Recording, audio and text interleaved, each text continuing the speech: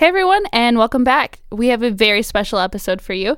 You are about to hear from an Emmy Award winner, a Grammy Award winner, and guru of the television composing world, Mike Post.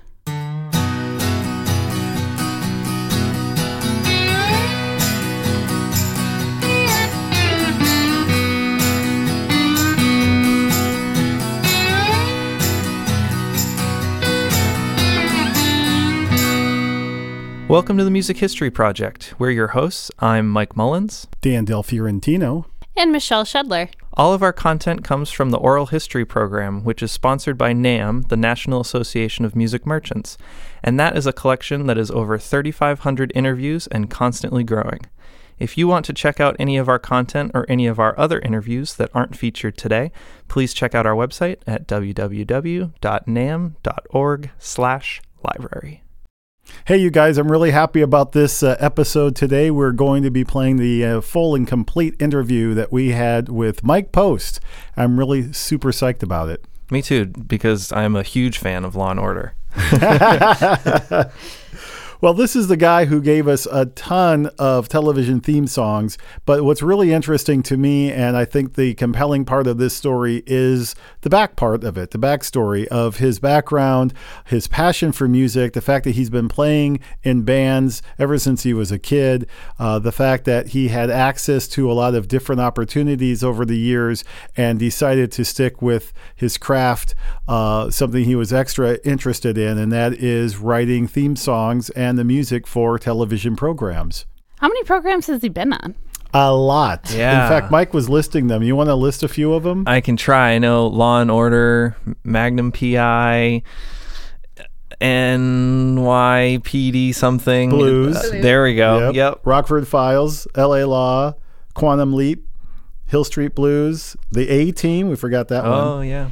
And the one I remember as a kid, and the only comedy that I could think of, it's certainly no other comedies on that particular list, was from Blossom. Oh, yeah. Very nice. Mm-hmm.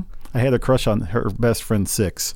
But anyway, Mike is awesome. I mean, even after the interview, he's been at the NAMM show a couple of times. He's been a very strong supporter of this program, helped us secure some other interviews over the years. So in general, it's a real honor to be associated with him and to have his story as part of our collection. So today we just thought, let's let the whole thing ride, and we'll just play the complete interview. So here he is, Mike Post. Thanks so much for having us over, Mike. I really appreciate it. My pleasure. You know, one of the things I'd love to talk to you about is your passion for music and how that developed. Did you have a lot of music in your house when you were a kid? Yes, absolutely. And the passion's one word that we could use. I don't think it's the correct word for me. I don't think path or passion or your calling, or none of those words seem to, connect with what I feel much. It isn't a vocation, it isn't an advocation, it's not a hobby, certainly. I think the best word, the word that comes closest, although it's not perfect, is obsession. So, growing up, my first memories are all connected to music, really, real young. And my mom and dad were huge appreciators. Neither one played, but they were huge appreciators. And so there was music going constantly and real varied. It wasn't just classical music, and it wasn't just whatever was popular in their consciousness. There was a lot of variety. And I think it served me really well as a young kid. So, and then, when I was 6, I sat down at a piano at my aunt's house, and I can remember it really well because we were living up north at the time in San Francisco, and we came down to LA to visit, and my aunt had a piano. And before that, I wasn't really consciously aware of any piano except a player piano. It had rolls in it. Someone in the neighborhood had one of those. And I sat down at the piano, and it had a mirror behind the keyboard, and it was upholstered. Jewish people, I don't know. What can I tell you? At any rate, my Aunt Gertie came over, and I was, just plucking around. And she said, Michael, this is C. I went, okay. D, E, all the way up to the next C. That's an octave. I went, oh, okay. She goes, so this is C, this is E, and this is G. And if you play them together, it's called a chord or a triad. And I went, bing, bing, bing. I went, oh, that's what I've been hearing. And it was like someone saying, this is black and that's sort of gray. And I went, oh, well, I know that. And now there's a name for that, And she goes, and if you want to make it minor, you flat the E, you flat the third. And I know that. Of course I know that, And it was like a light bulb going on in the dark room, So I didn't know I was going to do it for the rest of my life, and nothing like that. I'm a little kid, but I knew it was seminal. I knew it was important, crossroads for sure. Very cool. Yeah. So did you play other instruments as a kid? No, not at first. I asked my mom if I could take piano lessons, and my grandmother wanted to take piano lessons at the same time. This is after we moved down here about 6 months later. And I said, I'd like to take piano lessons. And so, money was tight in our house. We were definitely middle class, family from the San Fernando Valley. And, growing up, I heard two things. We love you and we can't afford it. So, which was fine, we weren't poor or anything, and but so she goes, well, let me talk to your grandma. Toots was my grandmother's name. That's what all the grandchildren called her. And she was the matriarch of our family. And in all the children that were my age, so let's see, 1, 2, 3, 4, it's like 8 of us, right? Every one of us always thought we were her favorite. So she was something. I mean, she was really something. And so she wanted to take piano lessons at the same time. She found a teacher, and she got me a piano from a relative of her husband. And this guy was a concert pianist, and this little piano was a little upright, what they call a studio model, small upright, and she gave it to me. And I still have it. And it was, boy, was that, a big deal. So I played piano and learned to read, and, was properly on my way to a legit sort of an education. She was a classical teacher, but she was smart. And she knew that I was sort of already, kind of breaking rules and doing, I'd read it once and hear it, and then the second time I'd kind of read it, and the third time I'd be just playing it, and she goes, are you reading? Oh, yes, and, So she knew that I was, a little bit weird to start with, So I kept the piano and kept the lessons up for about 2 years, and then quit the lessons for baseball. So I really wanted to play baseball, but I never stopped playing. And I basically could play most of what I could hear. Certainly some, classical music or jazz or something. I was, but everything I heard, especially folk music and stuff that my mom and dad were listening to, and I listened. They had a mono record player, and I used to just sit as close to that speaker, lie on the floor, and it was part of the television and everything else.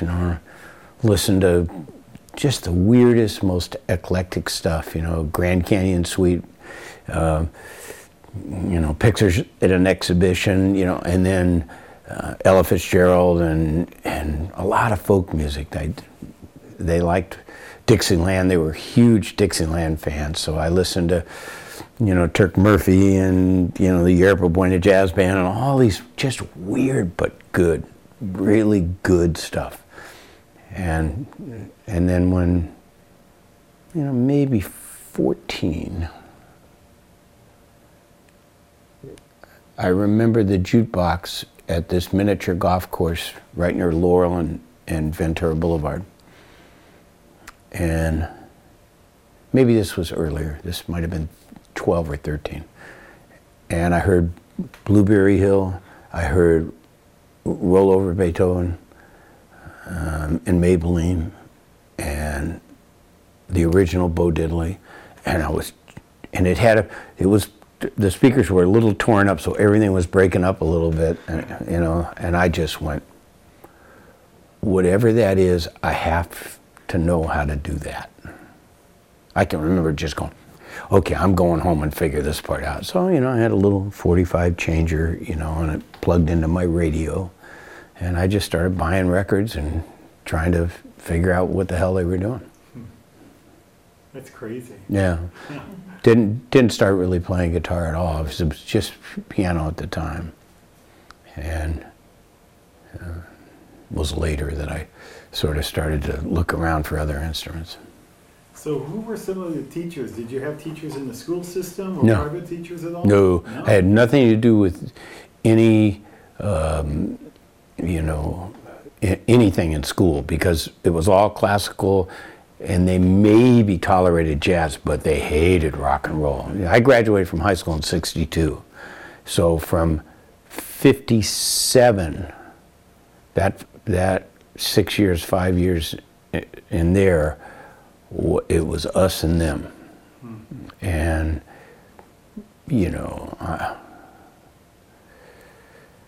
I had no encouragement from anybody, any teachers. I just had encouragement from other kids and my parents and myself, I didn't know, it's not like I knew 100% for sure that I was going to do this, for the rest of my life, or that I would be any good at it, I thought I might,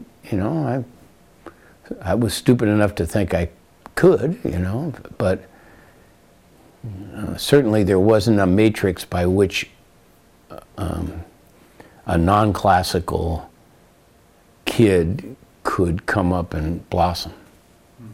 Now there is, obviously. Yeah, so we're listening to Mike Post and his interview for the NAMM Oral History Project today, and it's really awesome to hear the early days, talking just about how his thoughts were gathering. How do I make money? How do I, put my love for music into a career, and just how that whole thing got started. We're going to hear a little bit more about how he got into bands coming up, and then some of the other things that I've always been interested in, access to music stores, and just how it was for him having access to instruments and so on. And then, of course, meeting some people that were influential on his career. So without further ado, you guys have anything else you want to add? That pretty much covered it. Let's jump back into the interview with Mike Post. I was 15, and it was the first teenage nightclub. So it was really an Italian restaurant that had beer and wine, but you could go in there underage because it really was a restaurant, and they had a band. And I walked in and saw a guy named Troy Walker. It was this flaming gay guy, piano player, good piano player, and there was a guitar player named Dale Holcomb, and I forget who was playing drums. And I just went, I know everything they're doing. I actually know all those changes. I know everything they're doing. So I hung around for a while, being a dancer with friends and stuff, and maybe the second or third time I went in, I went and talked to this guitar player named Dale Holcomb, and he was from Texas, and he was just a great guy, and pretty educated, knew a lot of chords, and knew a lot of standards, which I didn't know a lot of. And so we got to talking. I told him I was a piano player, So he befriended me, was my first big brother in the music business. And we got together. He was living on Wilcox between Hollywood and, Franklin, and he was probably 24 at the time. And about 3 weeks later, they changed bands. I went to a band called Frankie Knight and the Jesters. And I decided to go to the rehearsal. And I went to the rehearsal, and Dale was playing guitar for him now. There was a bass player and a drummer, no piano player. Piano's there. And I'm sitting just watching. And the lead singer was a guy named Frankie Knight. His real name was Frankie Nabayan from down by the harbor, right? Half Filipino, half Portuguese, 5'1" tall. The smallest man in the history of the 82nd Airborne. Hell of a guy. And good singer too. And they were working on a song called Guilty that was a hit for a guy that later became a really big producer named Jerry Fuller, writer-producer, produced Gary Puckett and the Union Gap and blah, blah, blah, blah, blah. Well, I knew the song, and they started to play it, and they were all playing the wrong changes. So I don't know how I had the balls, but after Frankie kept saying, I don't think that's right, and oh yeah, that's what it's supposed to. I said, actually, guys, here's the changes. And I walked up to the piano and I played it. And Frankie kind of went, what's your name? And I said, Mike. And he said, wow, why don't you play with us? And I said, on this tune? He goes, well, we'll see what else you know. So they went from there. He said, you know Blueberry Hill? And I went, bam, bam, boo, da, do, do, do, do, and then, whew, and then we went to, this and that. I knew everything. I know all those songs, So he's, after this little half-hour rehearsal, and Dale's smiling at me and laughing and going great, and Frankie comes over and says, would you like the gig? And I said, how many nights a week are you playing? He said, we're playing Thursday, Friday, Saturday. And I said, yeah, I got to talk to my mom and dad and make sure it's okay. And he said, it's $15 a night plus dinner. 5 sets, 45 on, 15 off. I said, I might have a little problem on Friday nights. He goes, why? I said, I might be late some of the time. He goes, why? I said, well, if it's an away football game, I'm on a football team, and if it's an away football game, and he went, I said, I'm committed, so. So I started a gig, and maybe the next to the last game of the season, I busted this finger, and I had a couple of stitches here, and I'm all just beat up, And I show up all just banged up, and he looked at me, and he goes, "You're a pretty good musician." He says, do you think there's a future for you in football? I said, well, at 5'8" and 165 pounds, I guess not. He goes, why don't you just leave? I said, well, I got one more game, and okay, great. Into football. So I played with them, and we went all over the place, and I was now 16, so I could drive to the gig. And it was great. I learned so much. From Dale and from just being up on stage playing, and it was great. It was so much fun. It's really cool. Yeah. I was going to ask you, when you were growing up during that time, were there music stores that you went to? Absolutely. Can you tell me about that? Sure. Wallach's Music City, Sunset and Vine, just used to go in there, and he'd go into these booths to listen to records. And there was a place in the valley called House of Sight and Sound where I rode my bike when I was, the first album I ever bought, I think I was 10, maybe 11, and it was the first Johnny Cash album on Sun, with I Walk the Line and, Folsom Prison Blues, all that stuff, Get Rhythm, Hey Porter, and what a joy later in life to, I met Johnny and all, but I became really good friends with Sam Phillips and Knox Phillips, who I'm still dear friends with in Memphis. And I've recorded Phillips' recording a number of times. I mean, to ride my bike up there, and have that album changed my life. I mean, a lot of albums changed my life, but that was definitely one of them. I went, this is the coolest thing I've ever heard. The feel of this is just monstrous, And I got such an education in Larry Knechtel, to me, the greatest, most talented, multi-talented studio musician I've ever worked with in my life, once said to me, we were riding around in my car doing something together, and I made a comment about, God, it feels good.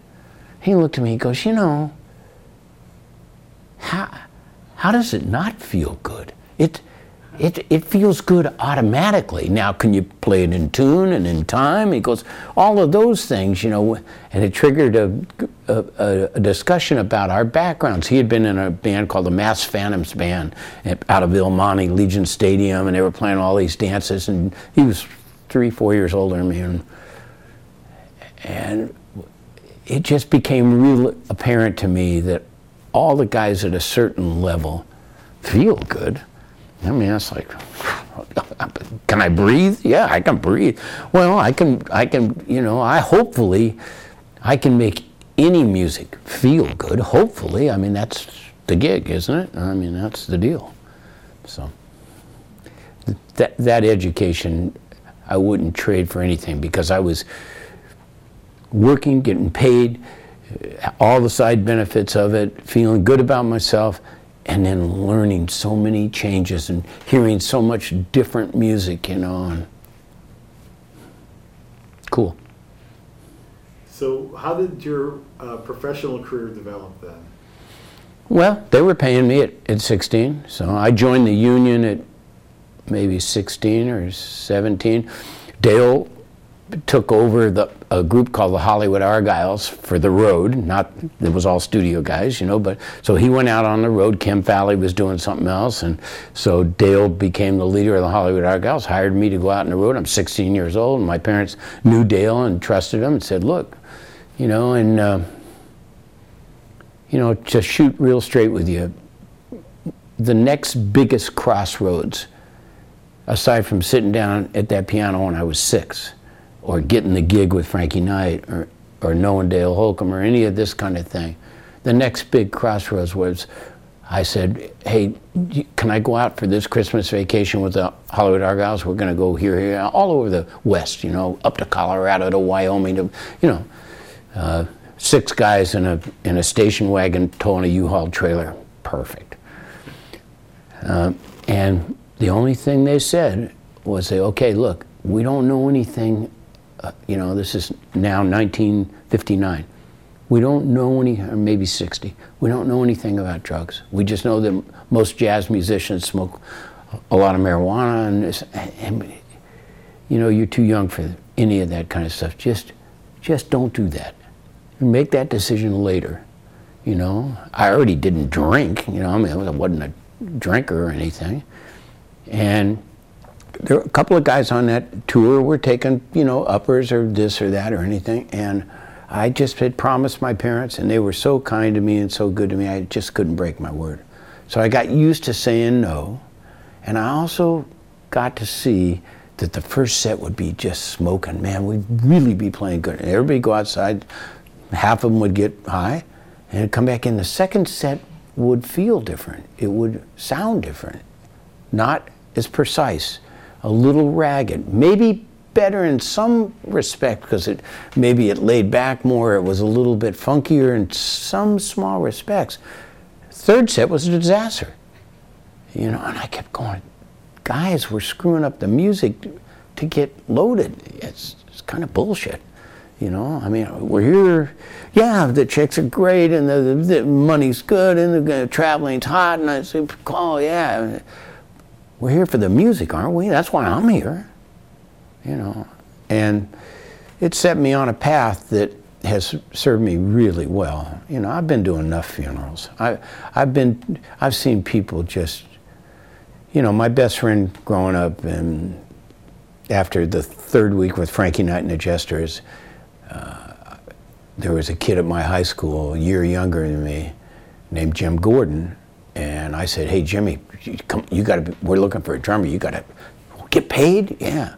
And so we grew up together, and you know, I don't know if you know the story of Jim Gordon. It just decimated his life. You know, he ended up murdering his mom, and paranoid schizophrenic. He's still up in Vacaville or California Men's Colony, you know. And I testified against him in his murder trial, and I told the judge, I said, look, here's the deal. There were two guys, a piano player and a drummer. And if anybody was more talented out of those two, it was the drummer. This guy was unbelievable. And I said, and we made a pact not to do any drugs. I kept the pact, he didn't. He's sitting over there, I'm sitting here. You know, what can I tell you? So, at any rate, that was a huge crossroads for me. No drugs, none. Alcohol, sparingly. But, yeah. That's amazing. When did you meet this guy? Lindley? I met him on a thing called the Pepsi Hootenanny. I was in a group called the Wellenbrook Singers. There was another guy that was on that tour as well, named Terry Williams, who became one of the first guys in the first edition that I arranged and produced. And Lindley was just a monster at 18. He was scary, monster instrumentalist at 18. Could just play anything. Really well. Really well. Still a friend of mine. Good guy. Yeah, good guy. That's very cool. Yep. Great player. I mean. Whew. So what was that era like for you when you describe as a musician the clubs and the music scene and the competition, the other bands around and stuff? I mean, what was that like for you? I never felt any competition. I always felt brotherhood. And that's the truth, because there were places like the Sea Witch on Sunset Boulevard where we'd go after hours and everybody played with everybody. And we were the rock and rollers, Pat and Lolly Vegas and, you know, us and, you know, just everybody was in everybody's band. Everybody, we were just all maniacs, you know, Don Peake and Mike Rubini and, you know, Michelle Rubini. But, you know, those were my friends, you know, those were my big brothers. And they were all very protective of me because I was so young and I looked even younger than I was. You know, I looked like a little baby. And they were kind to me. People were not, there was none of this kind of like, you know, talking crap about each other. I mean, everybody was just so happy to have a gig and happy to, man, are we in the band? Are we in the band? I mean, are you shitting me? We get to do this all the time and then they feed us and pay us and there might be women? I mean, my God, you know, this is, you know. So it was, you know, I'm trying to not be too enthusiastic, but inside, I'm 72 years of age. I still feel exactly the same way, precisely. It's like, are you kidding? This is the greatest thing that could ever happen. I mean, to eat, sleep, breathe this, and to be able to make a living doing this and have people like what you're doing or invite you to do it again? I mean, oh, Jesus, are you kidding? So that's what it was like. It was fun. And it was a little bit like being, I'll give you a parallel. One day, we all cut school. I was not quite 16 or maybe just 16. About 4 carloads of kids in February. We had a heat wave. And so everybody looked at everybody at lunch and went, and we all just hauled ass. And we went to the beach. And we had watermelons with, you know, vodka poured in them and all kinds of other crazy shit. And I'm riding with a buddy of mine who played football with me, or I played football with him, named Jim Manning, who had just moved from Western Pennsylvania, McKeesport, Pennsylvania, and we're in a car and we're going over Malibu Canyon, and he had a 56 Pontiac, and there's girls and guys and we're all just having fun, and he looked at me, he goes, you know, you can't appreciate this being a California kid. He goes, this is what they're making those movies about. And you're living it. And I said, well, so are you? He goes, yeah, last year I was in McKeesport, Pennsylvania, freezing my ass off, you know. And he goes, well, that's what the music scene was like. I can remember getting off a plane at the Sea Witch, going to the Pancake House across from Hollywood High, because it was open all night, and eating pancakes, and then somehow meandering back up to Hollywood Boulevard in somebody's car, and the sun's just coming up. And it's like that James Taylor song, you know, hey mister, it's me up on the jukebox. I went, I'm on Hollywood Boulevard, the sun's coming up, I've been playing music since 7 o'clock. Wow, there might be a place for me in this. I might have a place in this deal.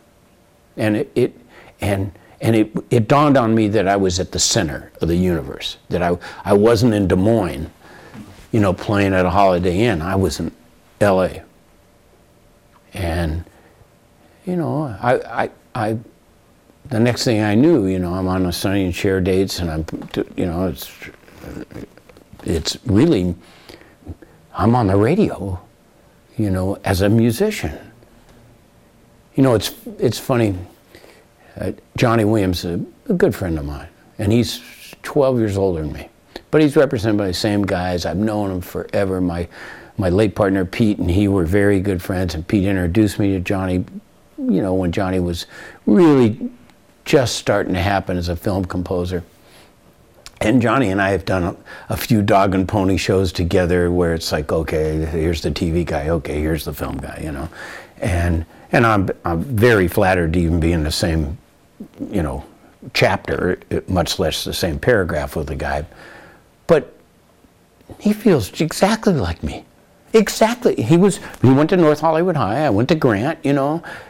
He's a jazzer, I'm a rock and roller that can read, write, and orchestrate and conduct.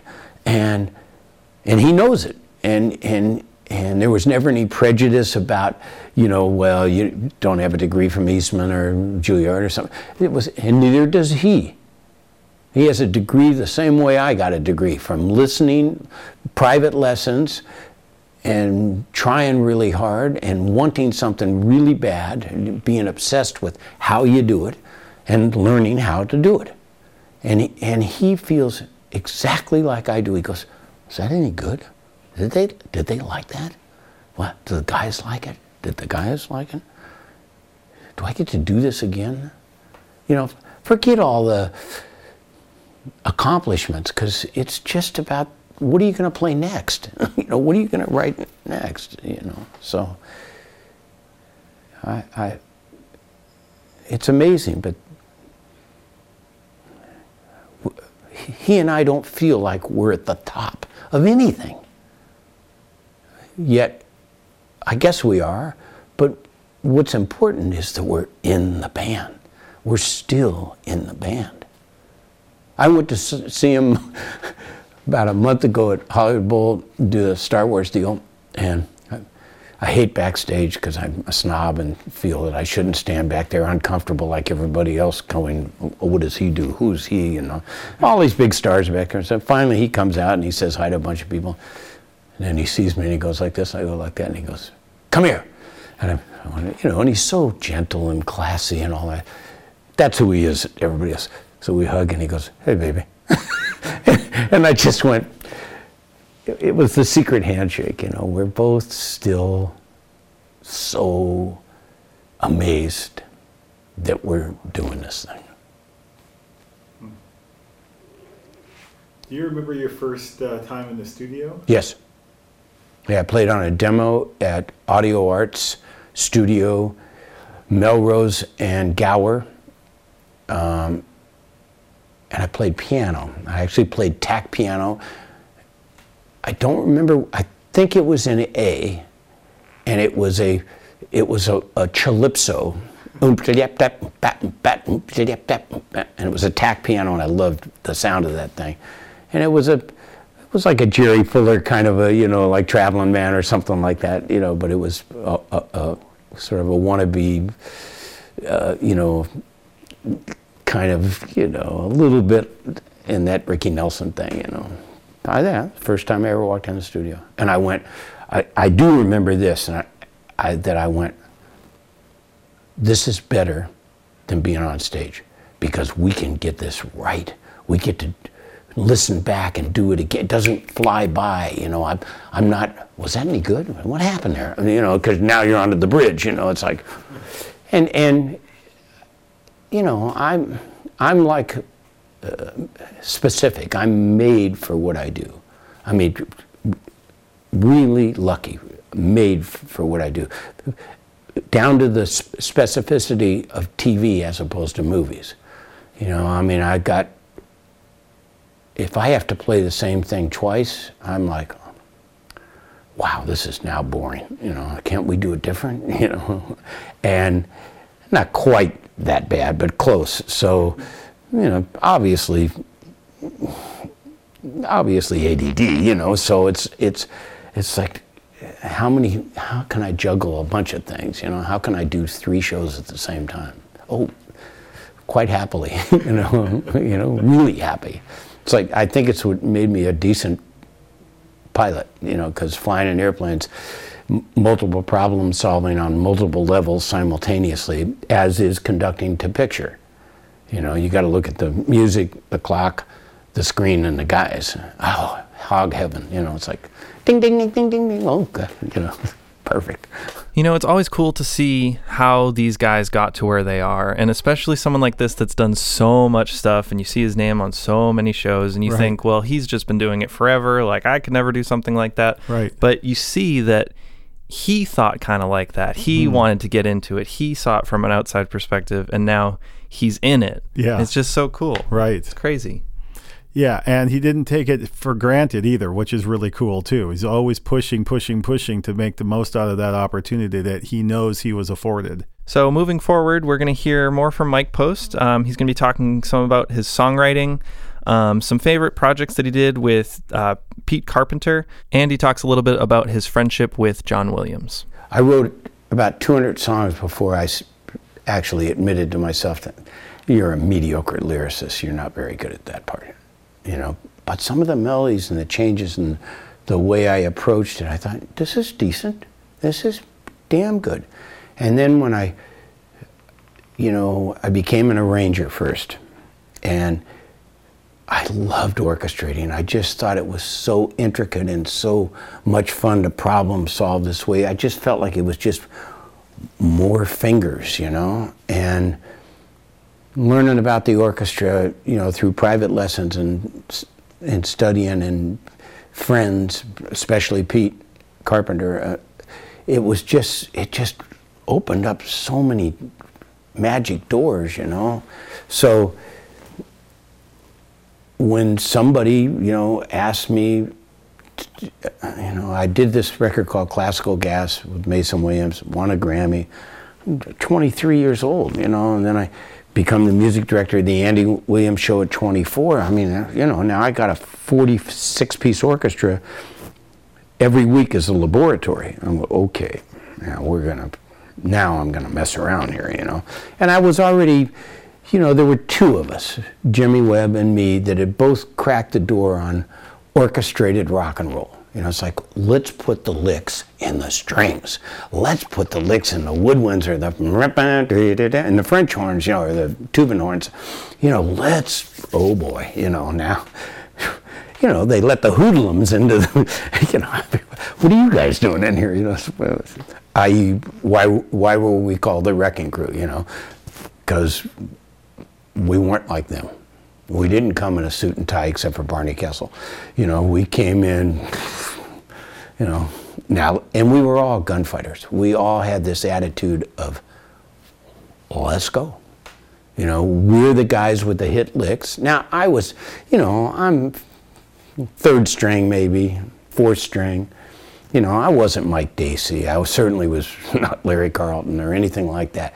But I was in that band. I was part of the Wrecking Crew. And I knew enough to know that I was never going to be Carlton before I'd met him. I was never going to be Barney Kessler or Howard Roberts or Tommy Tedesco. I wasn't. I had a thing that I did real well that was hot. but I was so ambitious musically that, you know, the first couple of big time sessions with the Wrecking Crew, with the big boys, I was, you know, focused and concentrated, did my deal as well as I could. By the 4th or 5th or 6th week of this explosion, I'm going, well, that's not what the strings ought to play. That's a stupid bass line. Shouldn't it be? You know, and I got Gene Page hiring me and Nick Taccaro and, you know, I mean, great arrangers, really great arrangers and producers. And I'm working for Sonny and a bunch of different guys.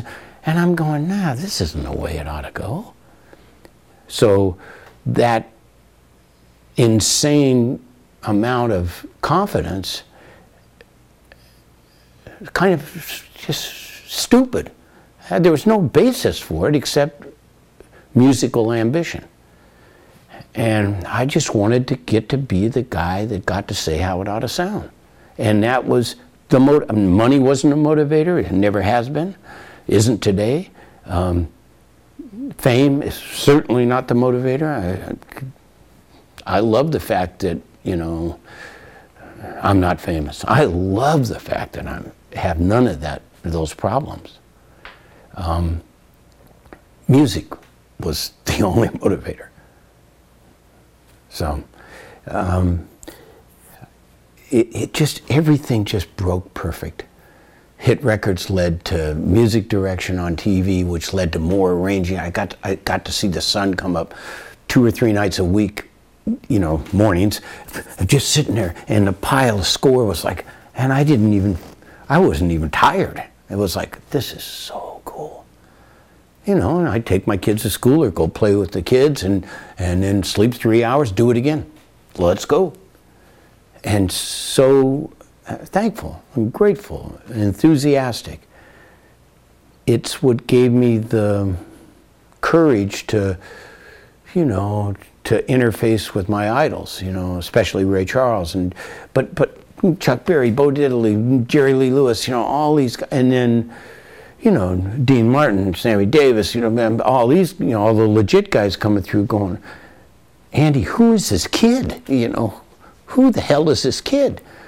And to have, you know, Sid Sharp and Vince DeRosa and Ray Kelly and Jesse Ehrlich sitting, you know, playing what I wrote, you know, and, well, it was a dream come true.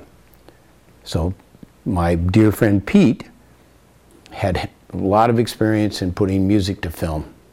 Worked for Earl Hagen, worked a lot. Was a trombone player in the 20th Century Fox Orchestra under Alfred Newman and Lionel Newman, and so he really knew what he was doing. And we met at a golf tournament. He came up to me and said, you know, I'm a jazz guy. I've been in big bands all my life. And I said, well, I know who you are. You know, you have a terrific reputation. And he said, look, he said, me and all of my friends, we hate rock and roll. We hate it. He said, but I heard this record, Classical Gas, you made, and it's really good. And before I just become a curmudgeonly old guy, you know, and retire, he said, can we get together?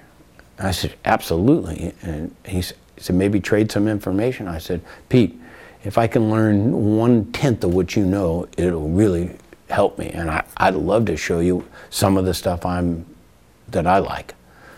And we just loved each other. I mean, we just absolutely loved each other. And so when somebody asked me, could I do the music for this movie of the week? I said, not without Pete Carpenter, I can't. And the minute I looked at film without music, I heard music. I went, well, it could be this. Pete said, that's good, let's do that. And then we did it together. 18 years together, writing in the same room almost all the time. He would play, I would write, I would play, he would write. Never had a contract, never had a handshake, never had an argument, not an unkind word between us till the day he died. Not one problem ever. We just laughed. We just had a ball. We just learned a lot. All of my friends thought I was the young hot guy with the hit licks and I was writing everything and carrying this old guy. All of his friends thought I was a hummer. and that, well, he's a rock and roll idiot, he doesn't know what he's doing, so, and Pete and I just laughed and went, fuck him, who cares, we're having a ball. And we did. If he was alive today, it'd still be a partnership. What was his background in music? Jazz, trombone player, legit, and he had studied with a number of private composition professors and teachers, and he opened up a lot of stuff to me. I knew what linear counterpoint was, I knew what writing this way was, but I still thought, what are the changes, Pete? He goes, it doesn't matter. You got a great bass line, now let's just write lines. Now, whoa, look at the way that sounds, it's like, I didn't even know who Nadia Boulanger was before I met Pete, and then it just like really opened up all this. Look, there's only 12 of them. The 13th one's a repeat of the first one. So Johnny and I, one time we were sitting talking, and he was going, well, there's blues and greens, and sometimes he's being all ethereal. And I went, Johnny, he goes, yeah. I said, cut the shit, man. Write a really good line, then write another really good line, maybe write another really good line, and set it up so it does blah, blah. And he went, oh yeah, that's it. It's just like, yeah, that's it. Come up with a good lick. Send them out humming the thing. What the hell did you do? I don't know. I just wrote the line. It's kind of cool, I think. Anybody like it? That's John. That's all of us. All the guys that walk in and go, no, you didn't bring it down on a tablet from a mountain. There's only 12 of them. After Bach, we took the DC, we went back to the top. Guys, come on. You can get some new sounds in there. You can put together some new combinations. But original composition, I don't think so. New. You haven't heard enough Bach. You simply have not heard enough Bach.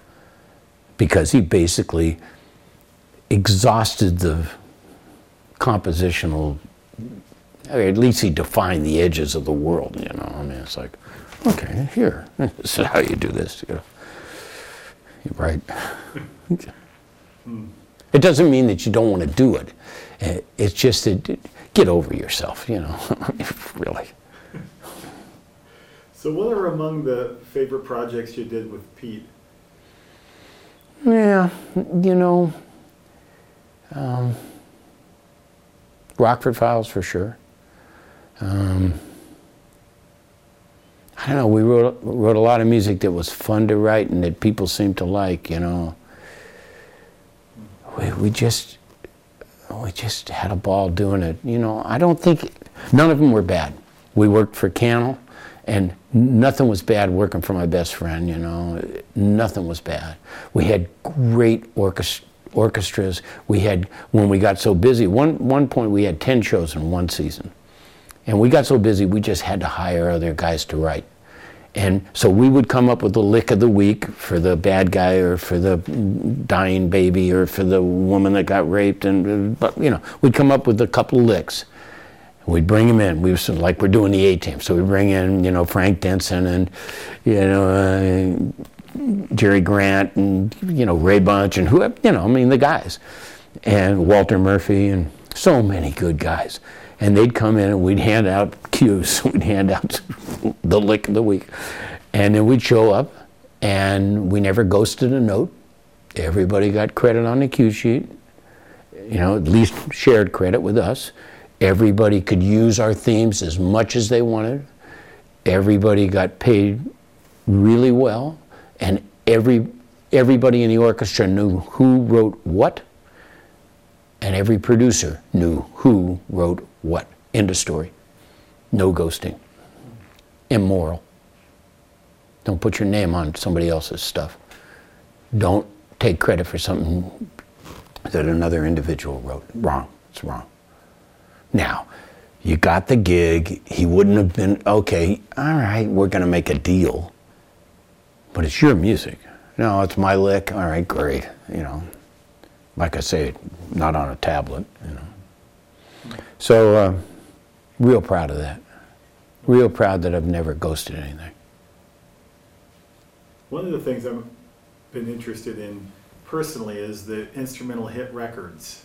And I'd love to get your take on that. And of course, writing a couple of themes that became hit records. Yep. Playing them too. Yeah, right. That's me playing piano on Hill Street Blues. That's me playing guitar on Law and Order. You know, I mean,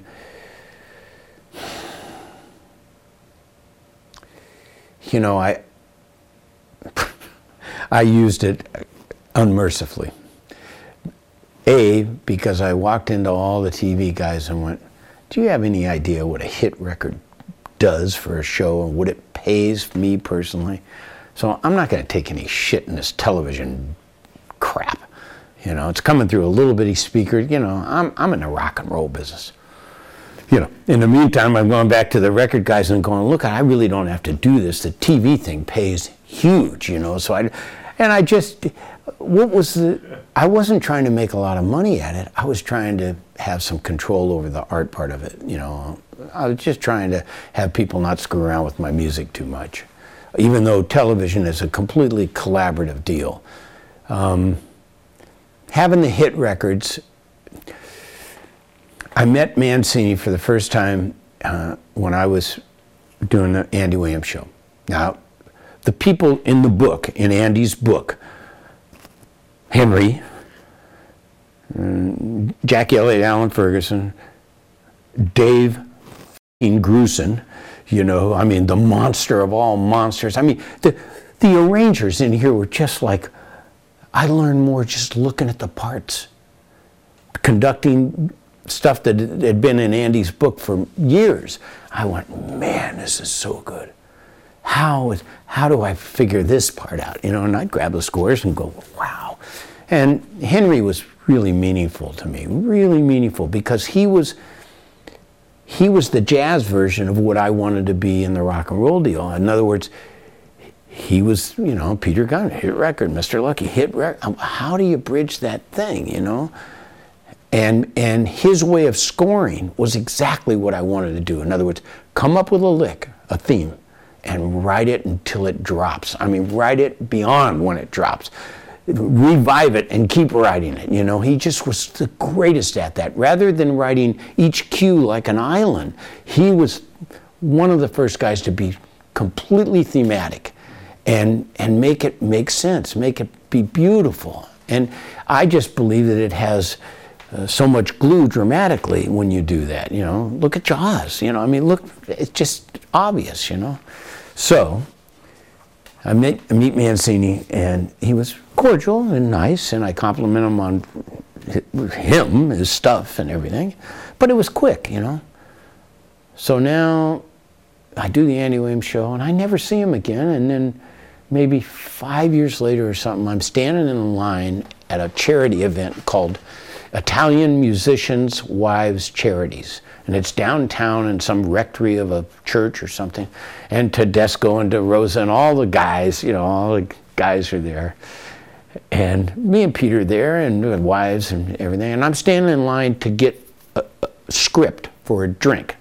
So I'm standing in line, and all of a sudden, I noticed, God, it's Hank. You know, a great big guy, about 6'2" or 3. So I jumped the line a little bit, excuse me. I go, Henry. He goes, yeah. I said, Mike Post. He goes, God damn it. He goes, come here. And he goes, I'm such a jerk. I said, what? He said, I owe you a phone call. I said, not that I'm aware of. He goes, yeah, I do. He said, when I heard Rockford Files, you know, 6 months ago, and then I saw what you did with the record, he said, I needed to call you up on the phone and say 2 words to you. And I said, what? And he said, hold my hands. I'm going, well, he said, look deep into my eyes. I did, and he went, you're next. And I went, that's the kindest thing anybody's ever done. I mean, I got big tears in my eyes, you know, I went, Henry, I hope you're right, and if you are, I hope I do half as good as you, and I hope if I'm successful, that I wear it like you've worn your success, and I improve like you have. And he goes, you will. You're next. And I went back and I said, Pete, listen to what, she goes, he might be right, I went, well, I mean, as it is, and as it happened, I just don't have that performance gene or that fame gene at all. I don't give a shit about it, so I wasn't willing to, go on the road, and there were more TV shows to do once I met Bochco and Dick Wolf and all that, through Cannell. There's just too much work to try and be famous. So I had hits, but I never had hit albums, and I never had a hit act, and it doesn't seem to be, I don't even know what a hit record is anymore. I don't think you actually have hit records, maybe. Or maybe you do, I don't know. Certainly a lot of people making a lot of good music and recording it.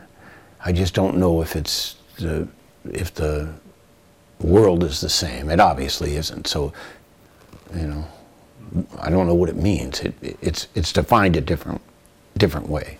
Well, I just absolutely love the fact that we can play this full interview with Mike Post, because so oftentimes with the NAMM Oral History program, with the interviews, we only play like a little small segment, or we use it for in collaboration with other people talking about the same thing. But to be able to play the whole interview, especially from a guy like him who's just so passionate, it's just fantastic and very insightful.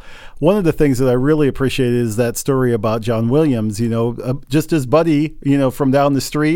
And they hung out together, and he went and did his sort of niche in creating television theme songs, and John went in his niche of, I don't know, making motion picture movies. And so the fact that they saw each other, and it's like, kind of just giving a heads up, hey, how's it going, kind of thing.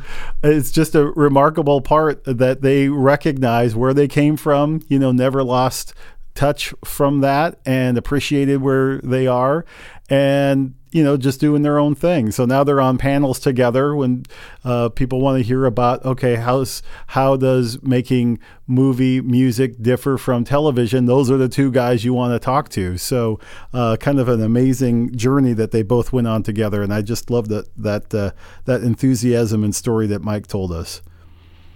So we are going on now to what segment of his interview? So this is the last part of his interview, but I'm a little confused. He talks a little bit about Great American Hero, and I'm not actually sure what that is. Could you? Yes, I'm not going to sing the theme song, although most of you out there probably are already humming it. It was a #1 song on the pop charts, even though it was a television theme song. And I don't think that's happened too many times. I remember SWAT was on the charts, but it didn't get anywhere close to #1. And this was basically a television kind of comedy show about this bumbling guy who was walking in the park, as I recall, and this beam from an outer space rocket or something drops this package. He opens it up and he puts his suit on, and he becomes a hero, and not a very eloquent he's still bumbling, he still falls and crashes into walls and stuff like that, but he's a nice guy, and he's just trying to do the right thing and being a superhero. But the theme song that Mike wrote really worked well to be a pop hit as well. So I think we're going to hear Mike talking about that. So aside from Pete, my whole life has been a series of big brothers. And hopefully I've handed that down and been a big brother to other guys. I know I have. I've tried to be, and I know I have. And, BMI gave me the Mentor Award a couple of years ago, and I've tried to hand it down. But really, I've tried to hand it down because it was handed down to me so great. So the guy, I met Steve Cannell on a beach where I almost got in a fight, blah, blah, blah. That's another story. And he said to me, after spending about a week with him down in Balboa, I was 24 at the time, and he said, you know, if I ever get a chance to sell a script and convince a producer I think your music would be great in TV, and I said it, bullshit, I'm not doing that. It's a little bitty I'm in a rock and roll business, man. I'm a rock and roll record producer or arranger. That's what I do. I make hit records. So, of course, we were best friends until the day he died, and all we ever did was give each other a maximum amount of bullshit about, you know, what would have happened if we'd actually fought that day? What would have happened if he'd have listened to me and not convinced me to do television music? And, you know, what if would have? So at any rate, we had a bunch of successes. Rockford Files, Baba Black Sheep, whatever. And then he goes on his own and becomes the deficit financer. And one of the first shows was The Greatest American Hero. So he says to me, you know, he shows me the script and we go out to lunch. I read the script and we go out to lunch. I go, it's great. It's really great. And he's saying Bob Culp and Bill, you know, and blah, blah, blah. And, you know, and I went, oh yeah, this is going to be good. This is going to be really, he said, it'll be funny as shit. The guy can't fly right, loses the instructions, blah, blah, blah. So he said, so let's do a song. And I go, a song? He goes, yeah, let's do a song. He says, let's have another hit record. Do a song. A song? I'm thinking, about losing the instructions? Are you an idiot? How do I do a song? He goes, I don't know. Don't you know any good lyricists? I said, gee, I know this guy named Stephen Geyer who's just brilliant. He's a kind of a folky, jazzy guy, really good guitar player, and he's brilliant. He said, well, why don't we talk to him? So I set up a thing. I take Geyer over to his office and have him read the script and go over, and Steve says, what do you think? He goes, I'd love to be involved and I'd love to do something. And I said, what approach? He said, well, I think make it a parallel with love. You know, make it a romantic thing, you know. And he said, do you have anything? Have you started on anything? And he said, believe it or not, I have. And Steve went, okay. He said, I just gave it to you. Ken went, what? He said, believe it or not. He goes, oh, that's great. He goes, what else? He said, I'm not going to tell you. Wait till I do it. You know? So Geyer and I just went in a room. Didn't take 2 hours, you know. You know, it's a little, and it's kind of Michael McDonald-ish, you know. It was all in that whole vibe that we were all, you know, crisscross, and everybody was messing around with the same kind of, you know, sort of deal. So I was doing it too, and I'd already been producing Joey Scarberry, and so, and Cannell knew what he sounded like, and he said, Scarberry? And I said, yep. Smoke Tree, which was a little studio out in Chatsworth, was where I was working, and it just, you know, it's like every hit record. Most of them they just go like that. They're just magic. It's just like, I saw a little clip on 60 Minutes of a Ed Bradley interview of Dylan, and Dylan told the truth. Bradley says, you know, all these albums and so many songs and so much how did you, let's just talk about Freewheelin'. And Dylan went, okay. He said, how did you do that? He goes, I don't know. I honestly don't know. It's kind of magical. And he goes, I don't know why those songs are what they are and have lived so long, and some of the later stuff was hit or miss, and then it was, yeah, like a Rolling Stone, okay, yeah, you know, just like Layla, oh, yeah. He goes, I don't know. He goes, from my viewpoint, you just do it. I don't know. So the truth is, I mean, here's the magic. Here's the magic. If, still today, if I play B flat over F to F, You can call it a plagal cadence, you can call it an amen, there's a bunch of, okay. And you can voice it, a few different ways, right? But always I hear a parallel sixth, right? And I hear that, the F stay the F, right? I know all the architecture. I know all the engineering behind that. Why does that sound that way? Why does that make me feel that way, done in certain contexts? I don't know. It just does. It's art. You can talk about it and intellectualize about it till you're blue in the face, and then it comes down to, I don't know. It's art. It's magic. It is. I know, I'm 72. I've been doing it for a living since I was 16. I know a lot about it architecturally. I don't know anything about it. I don't know why it does what it does. I don't know, how do you put any words on Ray Charles? How do you put words on that? How do you put words on Dvorak, on the New World Symphony? How do you even talk about that? I don't, I can talk to you intellectually about it. I can tell you, what the nuts and bolts are and how they put that thing up,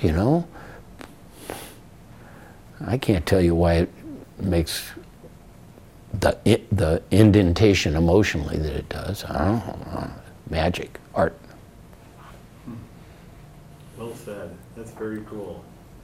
I wanted to ask you a little bit about gear, because I think it's interesting that you were experimenting with electronic instruments and synthesizers and stuff at sort of the dawn of a lot of that explosion. And of course used it, Rockford Files, stuff like that. Could we talk a little bit about how you embrace some of those technologies? Yeah. Talk about fortunate. Talk about really, really fortunate.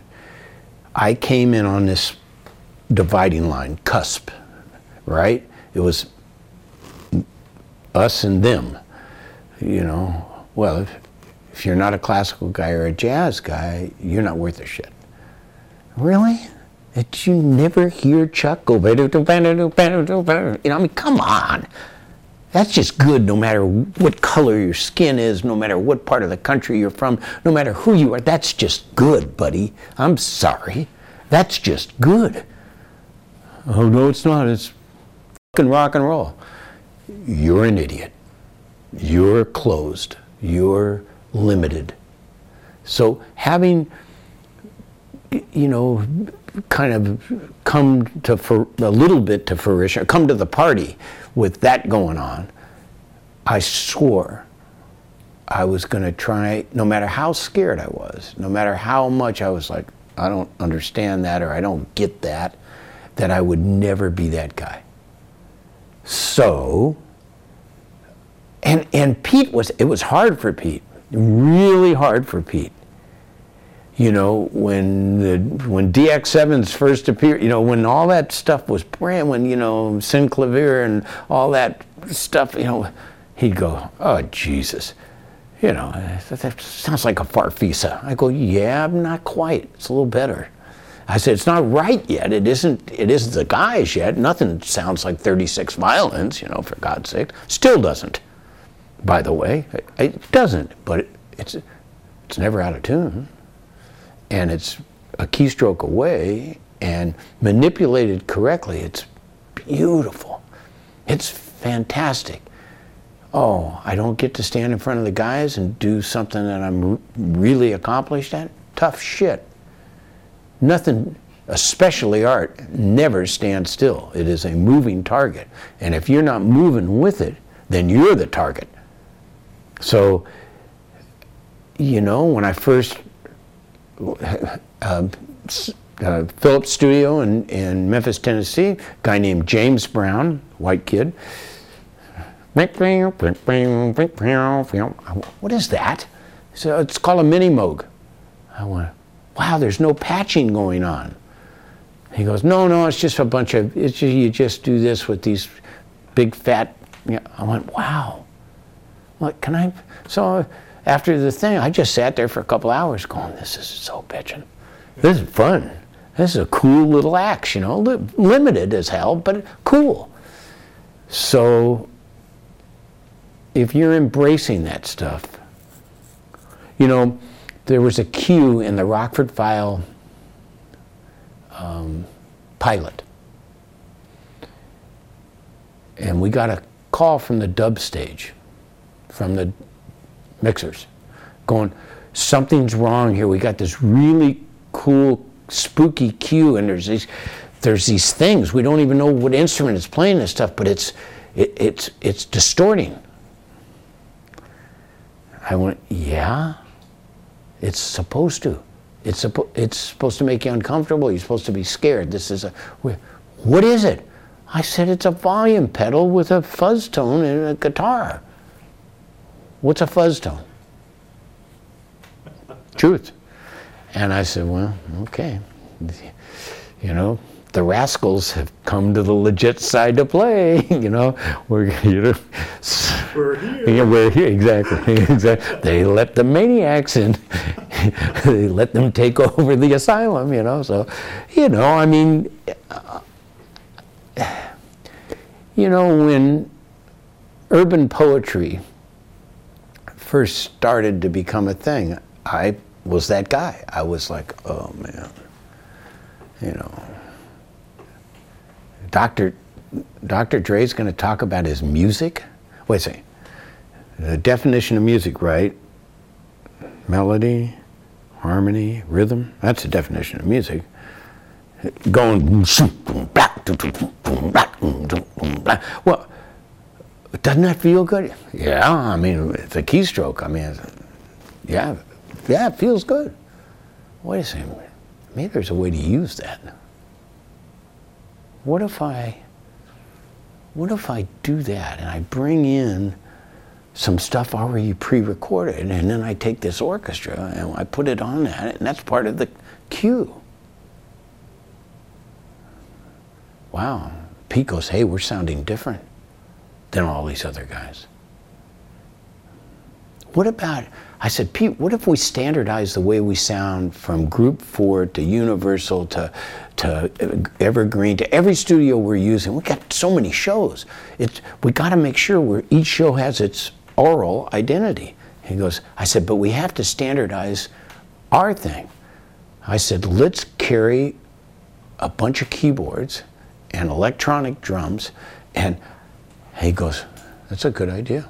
That's a very good idea. It won't be so much the studio, it'll be what we're carrying around. I went, so, you know, I'm not saying I'm any genius or anything, but at least I knew it was a moving target, and I knew I had to be moving some kind of way, or else I was going to be that guy again of, I don't do it that way, I do it this way. Really? That's like saying there's only one good way to be a good person. You follow my religion, ladies and gentlemen. And, you know, it's like, it's music. There's a million ways to sound good. It's hard not to sound good, as a matter of fact, in my opinion. You know, so let's just pick a way. Every cue I write and every cue that Pete and I wrote have two prerequisites. We got to like it. And the guy that hired us, that made the film, has got to love it. So as long as you go at it that way collaboratively and you stay open, you know, I want to know, you know, the most important word in the English language is next. Next. You know, all that stuff behind you is behind you, you know, next. So what a wonderful time it is, right? It's the best it's ever been in the history of film for composers putting their music to film or television. There's more gigs, there's more stuff being produced. Now, some of the old guys will go, yeah, and every guy with a rig thinks he's a composer. Well, he is. He is. You know, and it dates back a long time. Are you trying to tell me that what Simon and Garfunkel did for The Graduate was not brilliant? But it wasn't score. Yes, it was. It informed the picture. It made it more dramatic. It gave you a feeling. it's score. It isn't traditional. It isn't Jerry Goldsmith. It isn't Dave Grusin. But it's score. So all those guys that talk shit about, this guy because he doesn't read and this guy because he doesn't actually orchestrate, you know what? You people are all stupid. Listen to the music. That is the litmus test to this. Open up your ears, shut your mouth, open up your ears, stop being prejudiced, prejudged. That's like the guys that told me, oh, you can't play that stuff. Your skin's white, you can't play that stuff. Really? Really? Try that with Edgar Winter, Johnny. Try that. They don't know they're not black. They're, So, it's the same deal. That's really cool. What keyboard were you playing on Hill Street Blues? Piano. Oh, Just a regular piano, a Beckworth, out at Smoke Tree. And that's all that is. It's a little compression, in fact, a lot of compression. And, and it's simple. It's simple. If I played it, it's simple.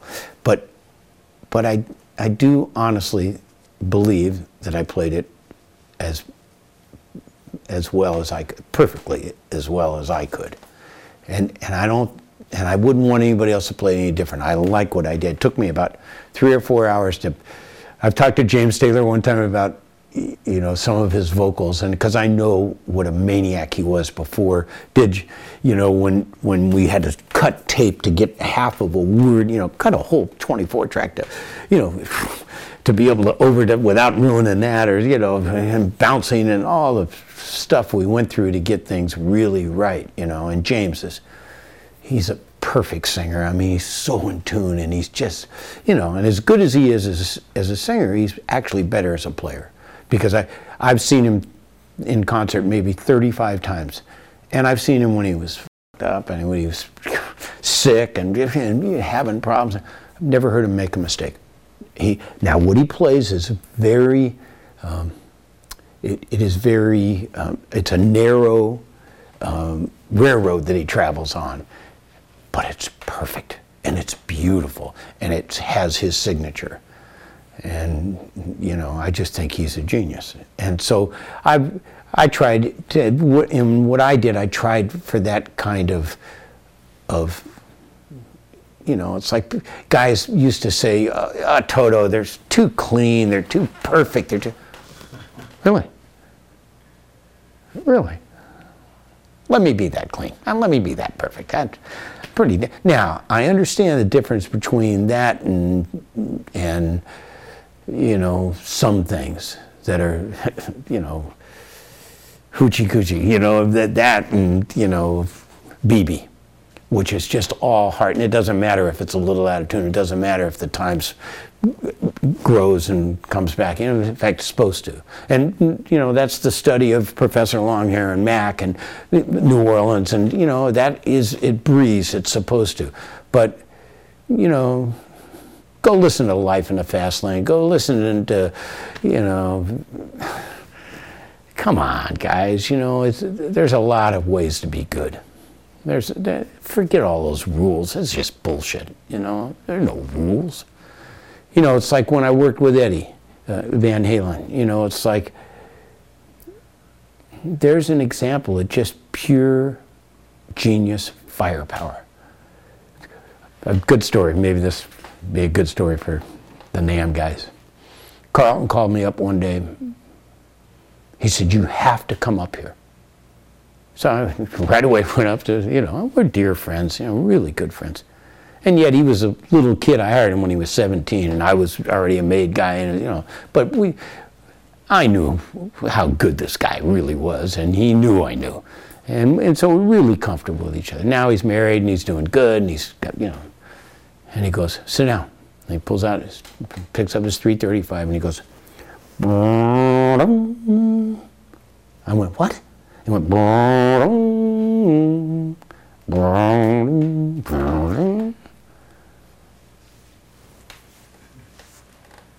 I went, oh, and I where'd you get that? He said, there's this kid from Pasadena with this band. And he said, he's not just doing that, he's doing a bunch of other shit. He's actually playing with two hands for real. I went, no bullshit. And he goes, no. I said, wow, really? What's his name? He goes, I don't know, some Dutch name, Van something. I went, wow. He goes, yeah. New ball game. I went, yeah. I said, I've never heard. I'm, you know, I know Thumbs Carlisle does that, but man, that's crazy. And you got to work with them. Yeah. Yeah. Yeah. Yeah. Genius. I mean, just a genius. Just God smiling, you know. That's awesome. Yeah. When did you get into guitars? About 15. And there's a real simple reason. And I said it out loud. I think I said it to Rubini, or maybe to Dale Holcomb, but probably to Rubini. You know, and Rubini was a monster, you know, had so much classical background and everything, great facility, and I'm just this kid, you know, that can do some stuff, you know. And we were sitting at the piano at a rehearsal doing something together, and he was playing one thing, I'm playing another. I said, you know what's wrong with this thing? He goes, what? I said, you can't bend it. He went, yeah. He goes, you can slide off of them and give the appearance. I said, no, yeah, it's not like this. And that really was it. You can't bend the son of a bitch. You know, that's before you had that. you know. So. What was your first guitar? A gut string, a Spanish guitar, and then right away I bought an electric within 2 or 3 months. And it was I started with Carter Family. I started folk styles, you know, hammer-ons, boom, beat, you know, and then I learned to Travis pick really early. You know, and my friendships have, you know, been a big part of my growing, you know, hearing a guy like Lenny and being able to, and then being so close to Herb Peterson, you know, and seeing what pure banjo genius and vocal genius is all about, you know, and Herb turning me on to, you know, to so much music because he was such a bluegrass expert, such an expert, really helped me. You know, really opened up, you know, a lot of dark doors. And, whoa, Jim and Jesse, are you shitting me? Oh, whoa, look at that on that little mandolin. How the hell?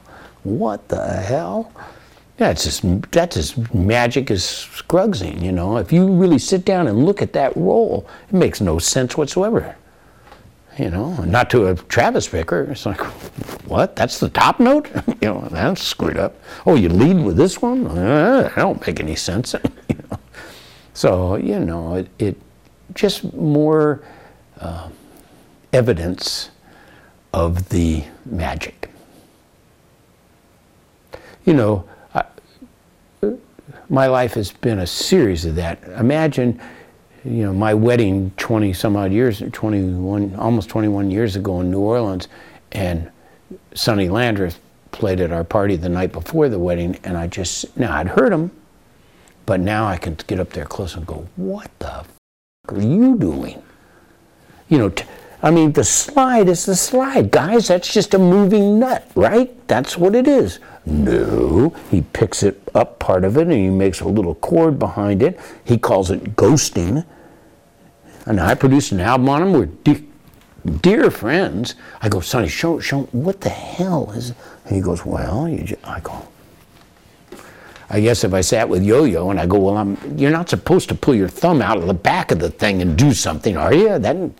I mean, I know about the cello. You're not, well, you're not supposed to, but I'm doing it. You know, I got 5 fingers. Why not use them all?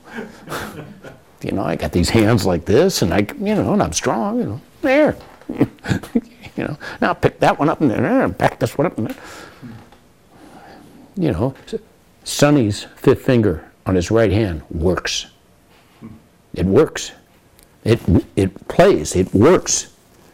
Now, you know, all right, the classical guys can do it. The flamenco, some of the flamenco guys can. Nobody else in the world can do that.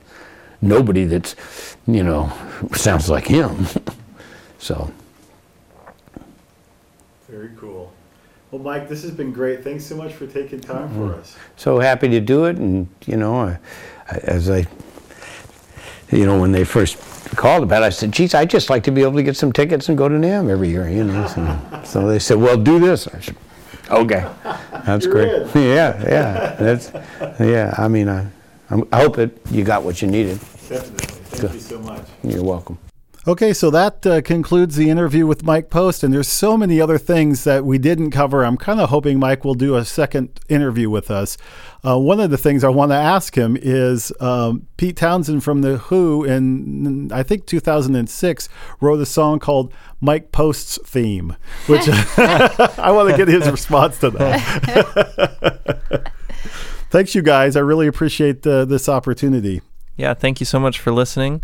As always, if you like what you heard, feel free to leave a review on whatever platform you are listening to. We always appreciate that feedback. And tune in again in 2 weeks for another episode of the Music History Project. Bye. Bye. Bye-bye. Thank you for listening to the Music History Project. This has been Mike Mullins, Michelle Shedler, And Dan Del Fiorentino. If you like what you heard today, please subscribe on iTunes and leave us some feedback. If you have recommendations for future episodes, you can send those over to library@nam.org.